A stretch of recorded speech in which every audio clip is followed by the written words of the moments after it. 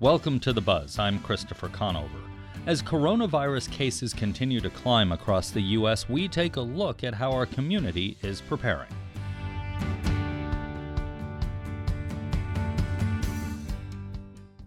As of this taping on Thursday, there were fewer than a dozen confirmed cases of coronavirus in Arizona. But that number is likely to change quickly, and due to what many medical experts say is insufficient testing, the current number of cases likely does not accurately reflect the full spread of the outbreak. At the start of the week, State Health Director Kara Christ said Arizona should expect to see thousands of cases. On Wednesday, Governor Doug Ducey declared a state of emergency, which frees up additional state funds to cover things like testing and treatment associated with the virus. Dr. Francisco Garcia is Pima County's chief medical officer.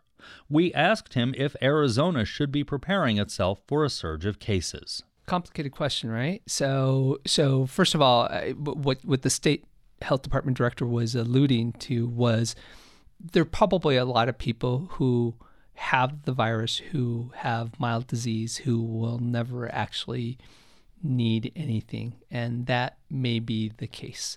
And that happens every year with the flu. That happens with the non-novel coronavirus that causes the cold. Plenty of people get respiratory bugs and get over them on their own. We know that 80% of people who come into contact with COVID-19 or who are infected with the virus that causes COVID-19 are going to be just fine. So should we be prepared? Absolutely we should be prepared. And what does preparation look like? And I think that's where it's really important to think about what our own role is in the transmission of this disease. It is really, really critical that people who are sick stay the heck away from the workplace, from school, from public gatherings, from going to Costco and waiting in lines for toilet paper. It's just crazy for that to be occurring. So I think that's number one.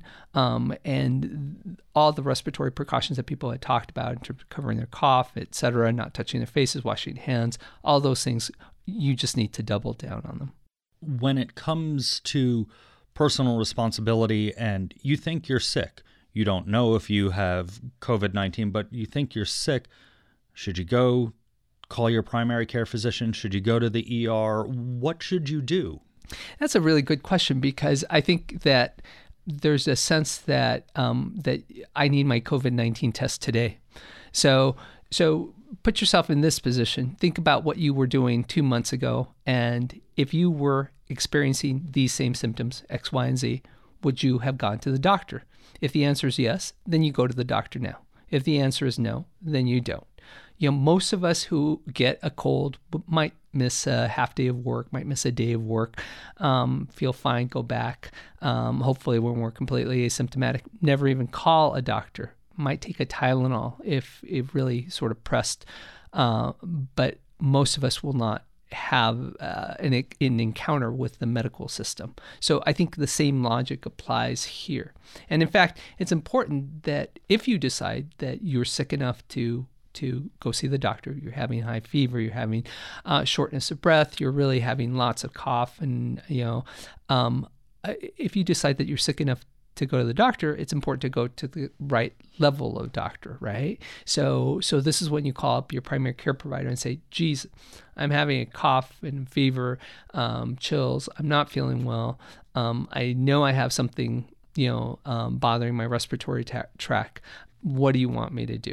She will tell you then to either go to her facility or go somewhere else where appropriate specimen collection can be done and where appropriate assessment can be done. Because, God, honestly, this is happening at the same time that the allergy season is starting. So there are a lot of other things that it can be. We are hearing more and more local governments, organizations canceling conferences, the Tucson Festival of Books, all kinds of things like that, sporting events, the Democratic debate. Is that helpful? It's one of those things that it kind of depends, right? So just to be clear, sometimes organizers cancel events for logistical reasons. If more than a third of your authors are going to not show up, you might reconsider whether you have the event or not. It wasn't done, I don't believe, for a public health reason. It certainly, our advice wasn't that happen. So what should we do when we're trying to live our lives, when we're trying to do the thing? So should you go to the Santana concert, right? I think you need to exercise logic and personal responsibility. If you are older, if you have medical conditions that compromise your immune system, if you're just not feeling well that day, you might want to avoid that. But I really do think that our community is pretty smart. And I think if we give them those kinds of parameters, most people are going to do the right thing. We're talking with Dr. Francisco Garcia. He's the Deputy County Administrator and Chief Medical Officer for Pima County. When it comes to testing, we have heard stories of people who are exhibiting symptoms who can't get tested. We've heard stories of people who came into contact possibly with someone who was sick but are not exhibiting symptoms who are getting tested. What's the criteria for deciding who gets tested and who doesn't? So understand a couple of things. So first of all, that the testing criteria are not created by Francisco Garcia, Pima County. The testing criteria are promulgated from the Centers for Disease Control. And also understand a second thing, that up until Friday, the only testing capacity in this state was at the State Public Health Lab. That was the only entity in the entire state of Arizona that was doing any testing. And they only had 300 tests, or enough tests to test about 300 folks. So that situation is very different now. Commercial entities, including Quest and LabCorp and Kaigen and a fourth one, have entered into the fray. Those tests are being conducted in national laboratories. So the test is not being done in Phoenix. It's being sent to San Juan Capistrano. And you can imagine what the bottleneck's going to be. So a friend of a friend of a friend thinks they might have been in contact with COVID, and I feel fine. Do I need to be tested? Absolutely not. On the other hand, I just got off a cruise ship and I having symptoms. Do I need to be tested? Yes. So very different scenarios that trigger that threshold of testing or not. From a Pima County health perspective, are the hospitals ready? Do they have the necessary respirators, isolation areas if we do see a big surge here? So that's part of the reason why we need to keep people getting care at the right level of the community, because we don't want to clog up our emergency rooms. We don't want to clog up ICUs. We don't want to clog up the system, right? So we are talking every day to the CEOs, the chief medical officers, the chief operating officers from our hospitals. So if we play our hands right, we should have that kind of capacity and we should have the ability to meet this challenge. But that is predicated on people doing the right and smart thing, which is staying out of emergency rooms if they don't need to be there. Based on past experience, H1N1, how long is this going to last? Well, this is hard, right? So in China, we're starting to see the downslope of the curve now more than 3 to 4 months since it started. So I think this is just beginning. In this country, it just essentially began with the cases in the King County area, and I think that we are at the beginning of this issue. Pima County is very different from Seattle-King County. We're very different from New York. We're very different from Los Angeles. Much less density, much less cosmopolitan, much less tightly spaced communities. I think we are in a better position to get through this than many communities are. The internet is a wonderful thing. It's full of information. It's not always full of good information, though. Where should people turn to get valuable, truthful information on this? Accurate, locally relevant information is being hosted and curated by ourselves at www.pima.gov/COVID-19. And we're updating that. We're looking at that website every day. We're trying to figure out what is missing and what is not missing. And you know what, the CDC is giving us changing guidance almost on a every couple day basis. So we're needing to do that. I think that that's the place that you start. We are still in flu season, how does flu season and COVID-19 come together in hospitals, at doctors' offices, when it comes to getting the right care for the right person for the right issue? COVID-19 and influenza are not that different from each other. The one big thing to remember is that unlike influenza, where there is a vaccine and where we have proven antiviral therapies, there is no such thing for COVID-19. But clinically, they will present the same way. COVID-19, the treatment for it is we call it supportive treatment, which means we just address your symptoms. We keep you alive if you're in the ICU. We take care of the other things that are affecting you. So it becomes really important for folks, for clinicians, to be able to differentiate. And in fact, one of the criteria for COVID-19 testing is, have you already excluded other stuff like influenza, which is a hell of a lot more common in this community than COVID-19. Is COVID-19 more deadly than the flu because we have so many flu cases? Hard question to answer with factual data today. But what I can tell you is that 2 years ago, we had over 200 deaths in Pima County that were associated with influenza. Depending on your perspective, that's a little or that's a lot. Do I think this is going to be significantly different? Probably not a whole heck of a lot different. So the story is yet to be told. What I can tell you is the data that we have today really reflects a bias sample of people who are really, really, really sick, because those are the ones that are getting tested. But we also know that in places like Korea that have much broader testing criteria, much more available tests than we do here in the United States, it's probably a hell of a lot less deadly than those other estimates. But this is still an evolving situation, and I think we need to be careful and cautious about making predictions. All right. Thank you so much for sitting down with us. Happy to do it. That was Pima County Chief Medical Officer Dr. Francisco Garcia. We reached out to Banner UMC, Tucson Medical Center, and the Southern Arizona VA Hospital to ask about their preparedness for a surge of coronavirus cases. Banner and TMC did not make anyone available for an interview, but in a statement, the VA hospital said it's doing verbal pre-screening of anyone entering its campus and following CDC guidance. This week is spring break for Arizona's two largest universities, which means this weekend students will be returning from domestic and international trips far and wide. Late Wednesday night, the University of Arizona announced classes will not resume until next Wednesday and will be largely online until at least April 6th. The announcement came hours after Arizona State University made a similar decision. We made a number of requests to talk with University of Arizona administrators about their plans. Those requests were all denied.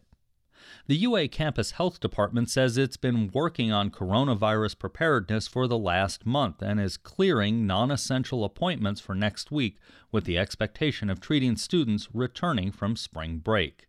David Solofsky, Director of Health Promotion for Campus Health, says they currently have sufficient equipment and personal protective gear, but don't have a surplus of supplies.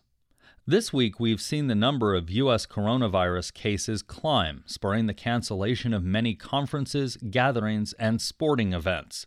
We've also seen increases in telework and online classes for colleges and universities.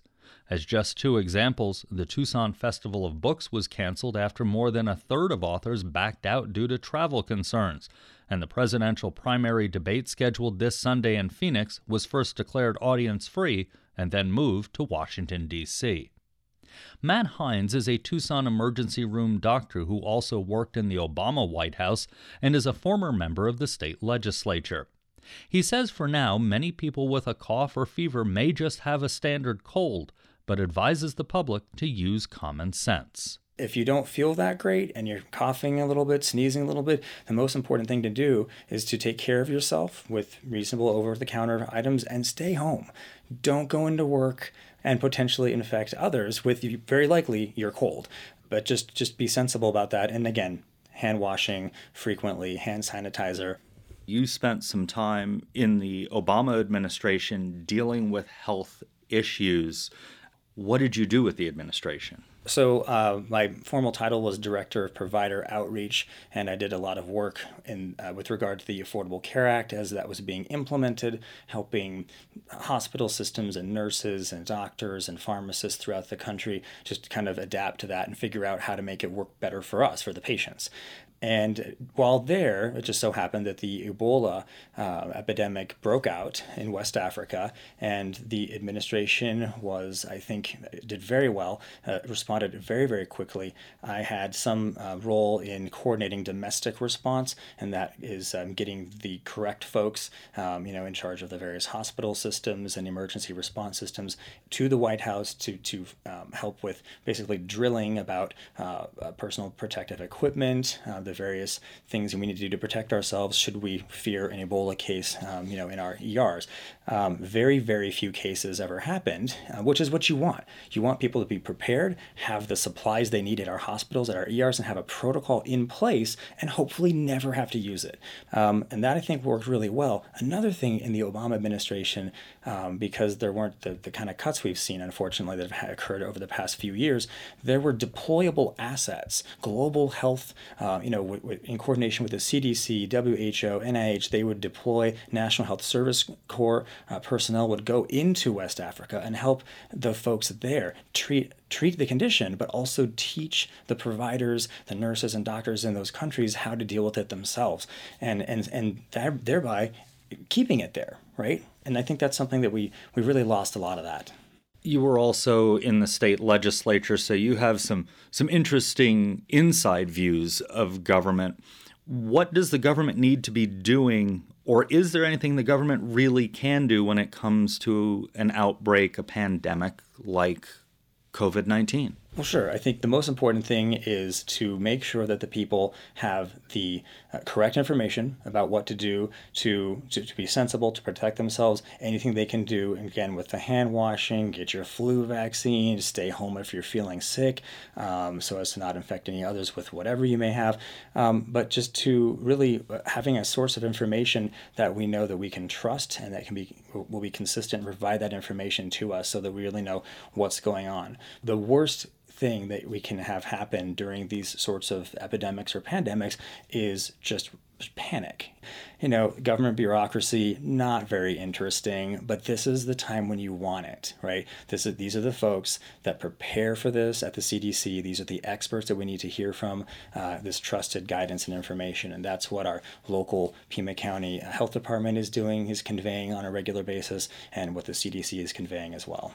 When it comes to all of your backgrounds mixing together, if you were king for a day, what would you do with your government knowledge, with your medical knowledge to handle this? One of the deficits or deficiencies I've noted is that the testing, and I say this personally because I've had patients I've wanted to test at my facility that we've been unable to test because there's an hours and if not days long procedure to go through, very bottleneck testing at the get-go. This was something that they knew was going on in China, I believe, at the very end of November into the top of December. So typically, like with Ebola and other issues like this, we've seen that the United States has been right out front with testing, and testing was never a question. If you needed to test for XYZ illness, of course you had the test. That's just a question I, as a provider, wasn't even expecting to have to ask. Hey, can we get a test kit? We really need that information. So being able to empower our nurses and doctors in the healthcare system and the emergency departments to get those test kits so that we can figure out what exactly is going on, where people have that virus, so we can take care of it and take care of them properly, and of course protect those in the community and those of us in the healthcare profession as well. That was Tucson ER doctor Matt Hines. While the Arizona Department of Health Services says risk for the coronavirus locally still remains low, uncertainty is driving some people into preparation mode. Ole Teenhouse is the chair of the Department of Psychiatry at the University of Arizona. With reports that stores are running out of toilet paper and other supplies, we asked Dr. Teenhouse to help explain what drives such behavior. Yeah, it's interesting because sometimes these purchases are quite out of proportion to the actual situation. And I think from a sort of psychological point of view, what you can assume that a coming or feared epidemic like the coronavirus, stimulates very basic fears in people, okay? And the worst part of that fear is the sense that something is out of control. There's something coming that you have no power over. And so people try to find out what aspects they might have some control over. And going out and buying, flashlights and toilet paper and what have you is a little bit of a way of dealing with this profound anxiety that comes from having to confront a power or a fate that you have very little handle over. What other things can this type of fear lead to, in addition to panic buying, when it comes to how we as humans act? Well, it actually can bring out some very positive things in people, okay? America's more famous for rugged individualism. In a situation where a epidemic threatens, people are really forced to coordinate their actions with others. And so you have to give up some of the selfishness in order to protect the community. So you will have to forego doing certain things that you might have otherwise done. For example, in Italy right now, they only allow one person at a time into a grocery store. So if you need something, you may have to communicate with your neighbor. Can you bring that over for me when it's your turn, because I'm not in for 12 more hours, okay? It also motivates some of our commercial enterprises to to rediscover a bit of a community spirit. Some of the wholesaler, those Sam's Club, Costco type of stores, I understand, have begun to ration the amounts of supplies they give out, because even though it might be the best business for them to have, somebody buy thousands of rolls of toilet paper, they realize that this is just unfair to the population at large. So there's some actually communitarian consequences that you could look to in these situations. Of course, we see some people who are acting in those panic buying behaviors, and then there are other people that say, oh, that doesn't apply to me, everything is fine. How do we as humans define our risk tolerance? Well, first of all, let me address these different types of behaviors. In psychological terms, you might say those are different defense mechanisms, if you don't mind a technical term here. One is denial. Oh, it won't happen to me. That's other people's problem. And the other one is overprotective. I need a sense of control. I need to know that there is, a million batteries in the house and so forth. What is risk-taking, and what kind of tolerance do we have? And that varies for all sorts of people. We live here in Tucson. I have discussed this elsewhere before. When we have the monsoon rains, who are the people who go through those areas where when it's flooded, you should stay out, or whatever it says on those signs? Who is foolhardy enough to risk possibly their lives, but certainly a big fine by getting stuck in a flood? Same thing here. There are some people who just have a confidence, and often a disproportionate confidence in terms of realistic expectations, that this can't harm me, okay? You may say they have a little bit of grandiosity, or maybe they are uneducated, underinformed, or what have you. And then there are other people who blow it out of proportion, and as we discussed, stock up on items they don't even likely need for the crisis coming. How much of our individual reaction is also based on our past experience? We had a bad flu season one year, and I didn't get the flu. I was fine, so I can ignore all the warnings, or I did get the flu and I was very sick, so now I have to maybe overreact to this. Absolutely. So there are basically, I would say, there are three elements involved. One is definitely past experience that informs current behavior, that holds for all sorts of behavioral choices we make. The other one is genetic. There are people where it runs in families. My dad was a rodeo rider. He never broke a bone, and so you have that daredevil spirit sort of inbred from your family history. And the third one is, really the more rational type who will do a risk-benefit analysis and decide, the infection rate of this particular virus is less than XYZ, and because in the neighborhood I live, there are very few people who are likely to carry this virus.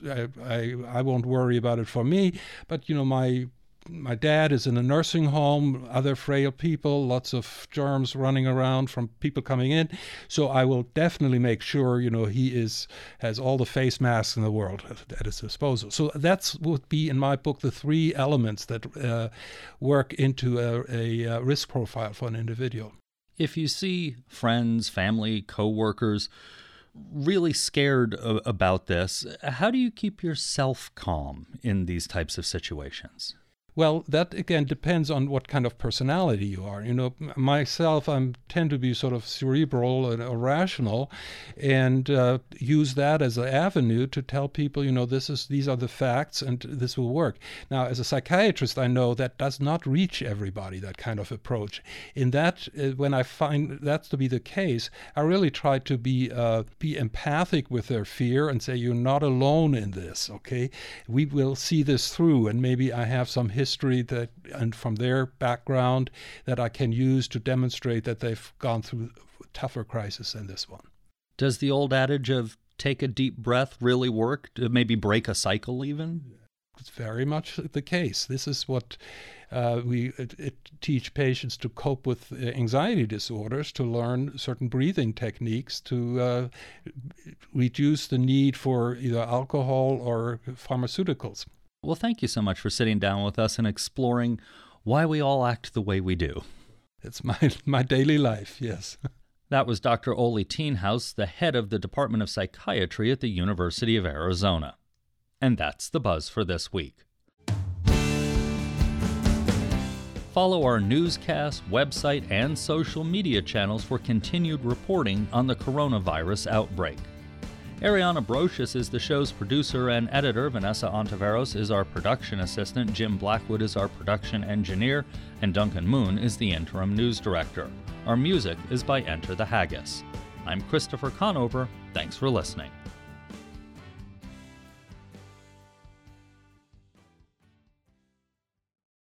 Arizona Public Media's original programming is made possible in part by the Community Service Grant from the Corporation for Public Broadcasting.